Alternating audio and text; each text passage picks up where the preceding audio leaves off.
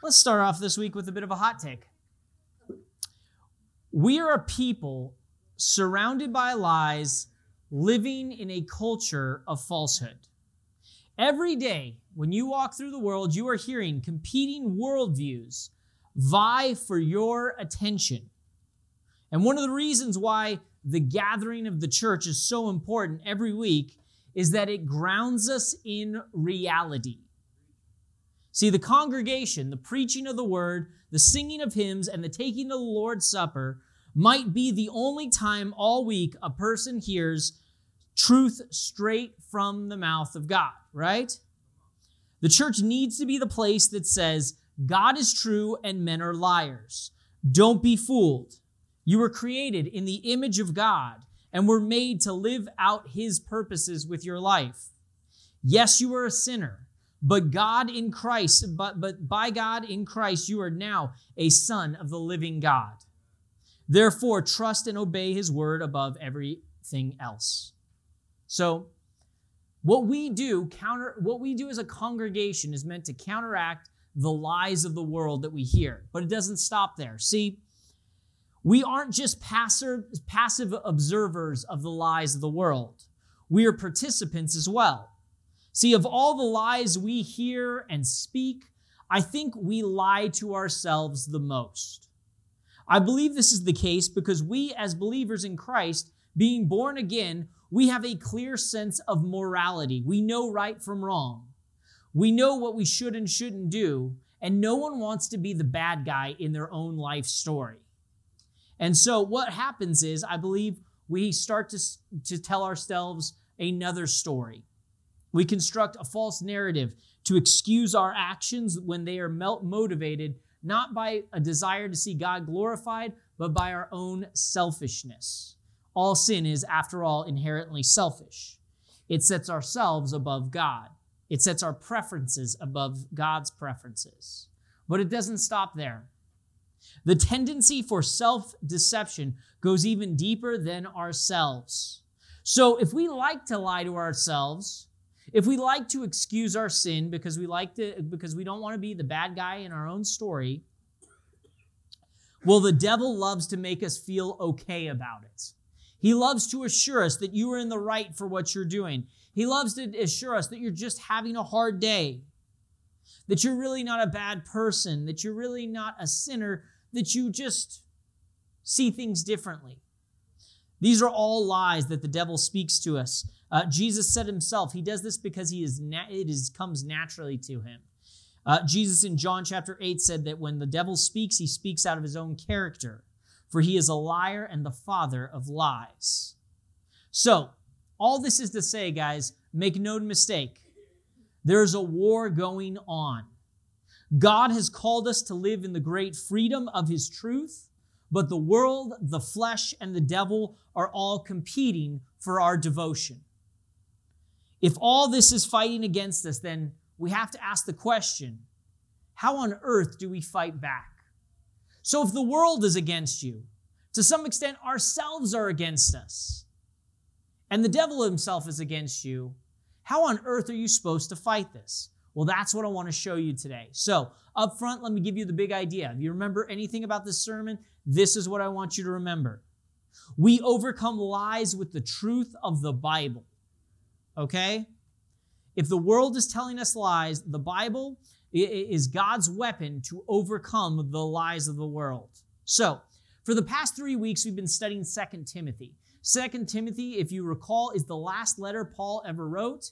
He's in prison awaiting execution, and he writes to Timothy, who's basically like his understudy in the faith. And he says, and he explains to continue to fight the good fight, as he says, strengthened in the grace of God that is in Christ Jesus. That is, it will take more strength than Timothy has in himself to persevere, and the same thing's true of you. Paul knows this, and so he tells Timothy to entrust the ministry of the gospel to other faithful men who will do as he and Paul before them did, and will carry the message even in the midst of suffering. That's what he's writing for him to do. And so today we pick up in 2 Timothy chapter 3.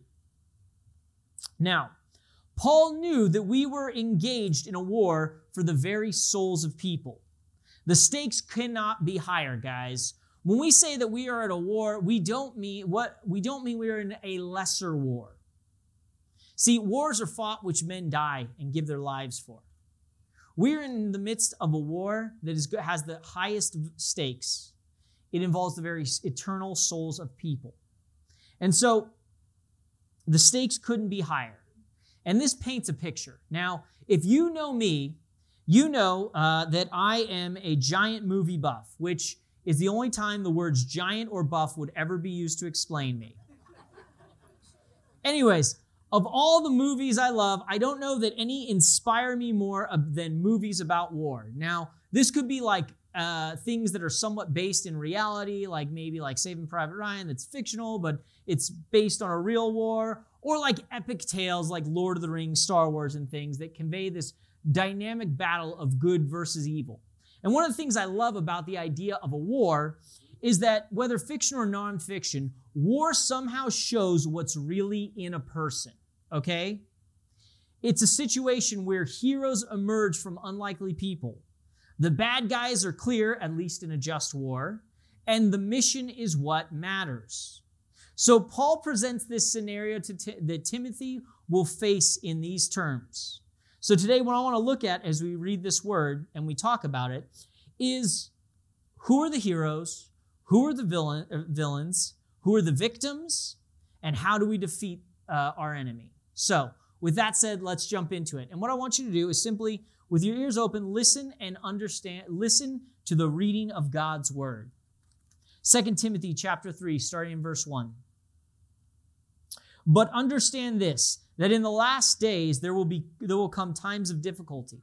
For people will be lovers of self, lovers of money, proud, arrogant, abusive, disobedient to their parents, ungrateful, unholy, heartless, unappeasable, slanderous, without self-control, brutal, and not loving, treacherous, reckless, swollen with conceit, lovers of pleasure rather than lovers of God, having the appearance of godliness, but denying its power. Avoid such people, for among them are those who creep into households and capture weak women, burdened with sins and laid astray by various passions, always learning and never able to arrive at a knowledge of the truth. Just as Jannes and Jambres opposed Moses, so these men also opposed the truth, men corrupted in mind and disqualified regarding the faith. But they will not get very far, for their folly will be plain to all, as was that of those two men. Verse 10. You, however, have followed my teaching, my conduct, my aim in life, my faith, my patience, my love, my steadfastness, my persecutions and sufferings that happened to me at Antioch, at Iconium, at Lystra, which persecutions I endured, yet from them all the Lord rescued me. Indeed, all who desire to live a godly life in Christ Jesus will be persecuted, while evil people and impostors will go on from bad to worse, deceiving and being deceived. But as for you, continue in what you have learned and have firmly believed, knowing from whom you learned it, and how you from childhood have been acquainted with the sacred writings, which are able to make you wise for salvation through faith in Christ Jesus. All Scripture is God-breathed and profitable for teaching, for reproof, for correction, and for training in righteousness, that the man of God may be complete, equipped for every good work. This is the word of the Lord. Okay, so as I said, this is a great war, an epic battle.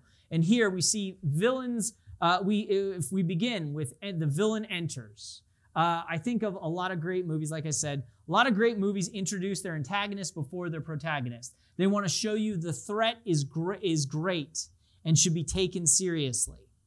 And so he begins by introducing us to the villain. Verse 1 and 5. Verse 1, it says, in the last days there will come times of difficulty. Now, I'm planning on making a cutting room floor video on this because it involves more time than I have to spend on one verse. But what last days is Paul speaking of here? Now, our go-to reaction is that he's saying the end of time, right? So in the end of time will come times of difficulty. However, that doesn't necessarily fit the context here. See, what he was speaking of here, what I believe, is that the Bible speaks of different ages, and that there was an age that was coming to an end, specifically the Jewish age, where God displayed his plans for redemption through the people, the Jews. And what was beginning was a new age, which is also often referred to as the church age, where the message of God and the gospel was declared through his people, not necessarily a regional area like Israel, but through his people, the church. For example, Peter spoke of false teachers that would arise in the last days as well. 2 Peter chapter 3, he says, "This is now the second letter that I am writing you, beloved. In both of them, I am stirring you up your sincere mind by way of reminder that you should remember the predictions of the holy prophets and the commandments of the Lord and Savior through your apostles, knowing this, first of all, that scoffers will come in the last days with scoffing, following their own sinful desires." Peter said those things that were present there were already present in their midst. Also, Peter, speaking at Pentecost, quotes the prophet Joel. People start speaking in tongues and prophesying. He says, this, verse 16 of Acts chapter 2, "This was uttered through the prophet Joel, that in the last days it shall be, declares God, that I will pour out my spirit on all flesh, and your sons and your daughters shall prophesy, and your young men shall see visions, and your old men shall dream dreams. Even of my male servants and female servants, in those days I will pour out my spirit, and they shall prophesy." This was 2,000 years ago at Pentecost. Peter said this was a sign of last days. So, it was the end of an age and the beginning of a new one. Now, what does this mean? Why does this apply to us? Well, it should not surprise us that at times of great change, tensions arise, okay? Here's the thing. We are living, I think it's pretty apparent that we are living in a time of uncertainty. That the way that we may have lived life before is not necessarily the way it will look going forward, okay? And so I think there's comparison here in that just as we are seeing a massive cultural shift in our day and age, we should expect that hard times will come as a result of it. People don't react to change well, okay? And so when the world starts changing, stuff gets crazy, all right? This is a common theme. Paul's point is that due to the uncertainty of the time, charlatans will arise amongst the church. So, fakers, fakey fakers in the faith, if people who are charlatans, snake oil salesmen, are going to arrive in the church, how do you recognize an enemy of the faith? Well, he tells us in verses 2 through 5, the same way you would recognize a brother or sister in Christ. By their fruit, their character, right? So he goes through this long list of explaining all these things about them. They're puffed up with conceit. They're abusive, arrogant, proud, ungrateful, heartless, all these things. These traits stand in stark contrast to the characteristics of a pastor that Paul gave in 1 Timothy. Basically, these are the anti-pastors, okay? These are the false teachers. These villains function in that way. So the question is, how do these false teachers attract people? Right? So why do these people attract people? What is it about them that actually is useful? Well, it says in verse 5, they have the appearance of godliness, but denying its power. Take note of that, about that, guys. False teachers have the appearance of godliness. That is to say, they bear a resemblance to what is good, but something is just off, okay? One of the things that I think we get caught up on is we think temptation and the devil always appears wearing a red suit with horns and a pitchfork. That's not how it works in the Bible. The Bible says false teachers, false prophets, they look godly on the surface. But there's something missing. Specifically, Paul says they deny its power. That is to say, they deny the very power of God. Okay? So, something that looks good on the surface, but denies God's active presence in it, that is what he says to be on the lookout for. These are effectively the self-help gurus of their day. Because instead of saying, God, we trust in God for our power, we say, look to yourselves for that power. Understand this, guys. Evil thrives in deception. And so the goal is to look just close. The goal of evil is to look just close enough like the truth that it slides by, that it slides through the cracks, okay? So that they can twist the truth and lead people astray. Paul says, avoid them. And I would add to that, don't give your precious time to those who are simply trying to twist the truth. And don't give them a platform to lead the sheep astray either. So that's the villains. That's the enemy. That's the problem we face. Verse 6 through 9. Who do these villains prey on? See, they're predators. Let's just call them what it is. People who twist the truth aren't nice people with good intentions who are simply misled. They're wolves in sheep's clothing. They're predators. Verse 6, it says, "For among them are those who creep into the households and capture weak women." Okay, this does not leave, by the way, this does not mean guys are somehow not prone to being tricked by false teachers either. However, this was probably what they were doing in Paul's day. Specifically, they were probably finding widows and people like that who were in a more susceptible state and taking advantage of them.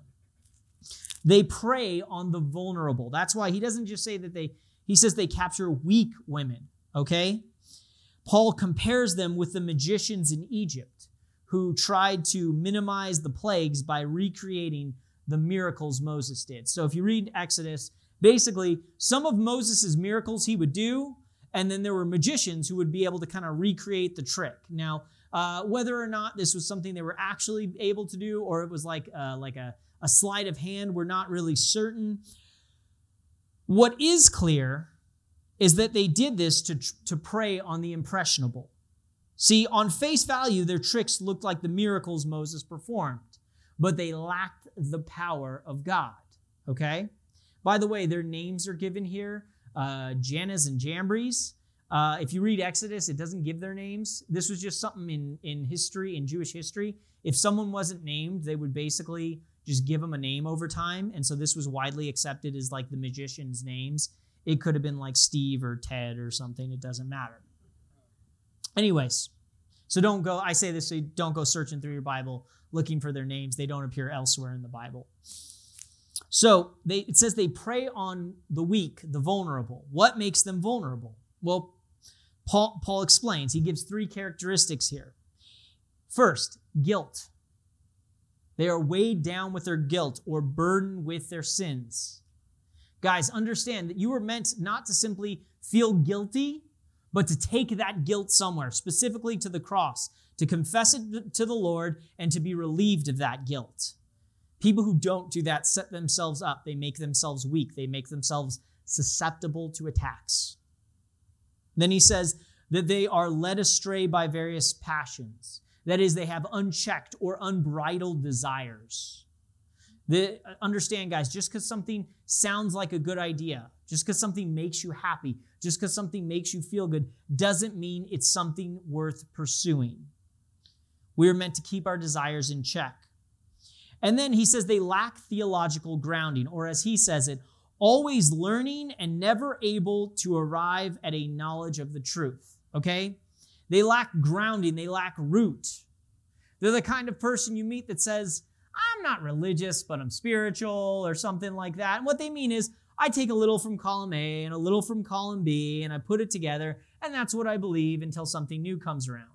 Guys, we're not meant to simply be searching around for answers to our questions forever. We're supposed to understand the answers to those questions, the answers to our faith, and be grounded, rooted in those things. Here's the good news.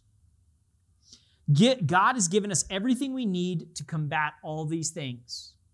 To not be weak men or women in the faith, but to actually be strong. So, those are the villains. Those are the victims. How do we fight them off? Well, in verse 10 through 13, we see heroes emerging. We see that the legacy is passed down. Verse 10 through 11, it says, "You, however, have followed my teaching, my conduct, my aim in life, my faith, my patience, my love, my steadfastness, my persecutions and sufferings." See, Timothy was familiar with Paul's story. He saw how God was able to deliver him from his past troubles. And then that Paul reminds him of this so that Timothy would have confidence in God's power. Remember, the false teachers lack a belief in God's power. So Paul reminds Timothy of God's power in delivering him from all his troubles and preserving him so that he would have confidence, and you and I should have confidence as well. Now, this is the scene, like I said, this is something that is passed on from one person to the next. Paul is passing the torch on to Timothy here, okay? This is every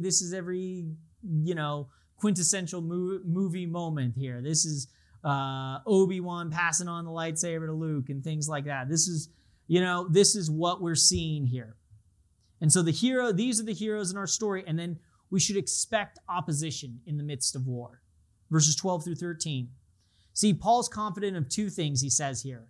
You will get pushback for your faith, and that false teachers will make themselves known. Why do I think that? Well, it says it. You will get pushback for your faith. Verse 12, it says, "Indeed, all who desire to live a godly life in Christ Jesus will be persecuted." I want to point out a specific word there. All. Not just some. Not just the ones who try to pick a fight. All who strive to live a godly life are going to face opposition to their faith. That's everyone in this room. And then he says, false teachers will make themselves known. So, as you get pushback for your faith, it's going to become apparent, but also those who are trying to distort the faith, it will be apparent as well. Verse 13, "While evil people and impostors will go on from bad to worse, deceiving and being deceived." He says they go from bad to worse. So, when a false teacher emerges, understand this, guys. It's not going to get better. They're not going to somehow drift back towards Christian truth, okay? That takes repentance. That takes new eyes. It takes conviction from the Holy Spirit. No one naturally starts out as a false teacher and then drifts into the truth. It always works the other way. And so I point out that by calling them imposters, Paul reminds us of something really important. They are not your brothers and sisters in the faith. They are not real Christians. Guys, I gotta be honest, sometimes as churches and Christians, we try really too hard to try to argue people into the faith. I don't mean argue with them. I mean, we try to give ourselves reasons that even though they show no fruit in keeping with repentance, no sign that they are actually a believer, even though they don't rejoice in the truth, we go, but he's a good guy. There was this one time, years ago, they had a profound experience. Well, that's great. What's happened since that experience? Are they growing in the faith? Do you see more of the fruits of the Spirit emerging in their life? If not, guys, we do them and ourselves a disservice by pretending that such people are actual Christians. We set ourselves up for an attack by letting imposters in the door, and we do them a disservice by telling them they are a true believer when the Bible gives us no reason to have that confidence. Okay? He essentially is saying here, they'll go from bad to worse. In other words, Paul is telling Timothy, give them time, and they will basically expose themselves further. So even at first, a false teacher seems like a questionable teacher. Give them time, they will show themselves for who they are. And then last, how do we fight this? We know who the villain is. We know who they're taking advantage of. We know who the victims are. We know those who are the warriors, the heroes in the story. What's the weapon of our warfare? Simple. It's the Bible. Verses 14 through 17, he says, "But as for you, continue in that which you have learned and firmly believed, knowing from whom you learned it, and how from childhood you have been acquainted with the sacred writings, which are able to make you wise for salvation through faith in Christ Jesus. And then he gives us the famous verse. All scripture is breathed out by God and profitable for teaching, for reproof, for correction, and for training in righteousness, that the man of God may be complete, equipped for every good work. See, Paul isn't giving Timothy any new information. He says, you've already got everything you need. I'm not giving you the secret teaching I held back from you all these years. I'm reminding you, stay with what you have already learned. Same is true for us. By saying all scripture is God-breathed, in other words, not just the parts we personally like. Every word in that book you hold is not there by accident, but because God has brought it about to be there. He says it's God-breathed. That is, it did not come about by accident. See, in Genesis, it's humanity that receives the breath of God and comes to life. Thus, the Bible is unique. Just as humanity was breathed into life by God, and that makes us unique, made in God's image, thus the Bible is unique from any other writing because it alone is God-breathed. See, there's an intimacy of God's involvement with the composing of Scripture that is unique to it in its very nature. And then Paul explains, what do you do with this Bible? How do you wield this sword? He says, 4 ways. The Bible has 4 uses. It instructs us, it convicts us, it turns us back in the right direction. So that means when you're going on the wrong path, it's the Bible that turns you around in the right direction. And it makes us strong through preparation. That's what he says. It's for training in righteousness. Training takes time, guys. It doesn't come easy. See, the Bible isn't always comfortable, but it's able to accomplish exactly what God intended it to do. And what is that? Simple, to make you godly.